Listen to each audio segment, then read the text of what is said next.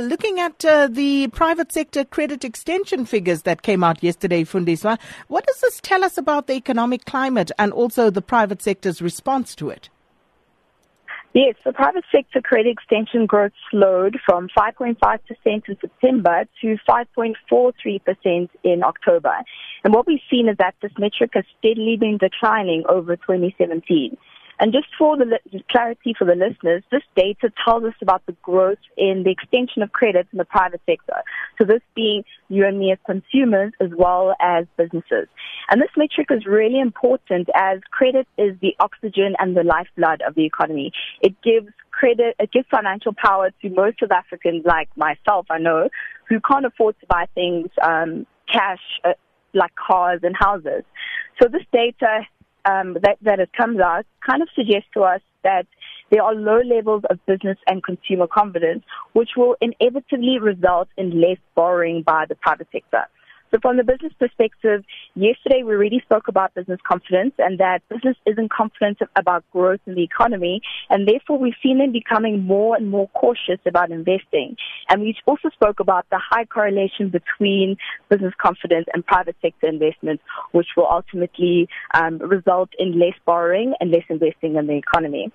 So events such as the downgrades, the political noise, the general low economic growth environment, these will not only influence business decisions, but will definitely influence consumers like you and myself and will deter us from borrowing. So therefore, it's going to influence our spending positions, our spending patterns, and our spending decisions.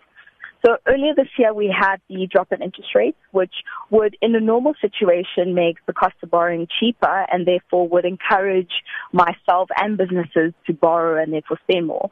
But even after these interest rate cuts, we really haven't seen the spending coming through in the economy. And then what is driving the revised US GDP numbers upwards? What can we expect going forward there? Yes, so the U.S. economy grew by 3.3% in the third quarter, and this is the strongest that we've seen in Q3 growth since 2014, as you mentioned in your headlines. And this performance is surprising despite of the two hurricanes which we had in America this year. And this is an update to the GDP, which was previously reported at 3%. And the boost in GDP that we see from 3% to 3.3%, which was initially reported, is as a result of revisions in the non-residential fixed investment, state and local government spending, as well as business investment, especially in the spaces of equipment and software. So if we just take a deeper look into this GDP figure, we see that personal consumption expenditure, which is normal consumer expenditure, and this has a whopping 2/3 impact on the US GDP. That expanded at a pace of 2.3% in the third quarter. So this had a significant contribution to this uplift that we saw from 3% to 3.3%. And then just to create more color to this number, President Trump stated that his target growth of the year is 3%. And we've already seen this registered in Q2 and Q3 of this year. But in Q1, we saw that GDP in the U.S. grew at 1.2%.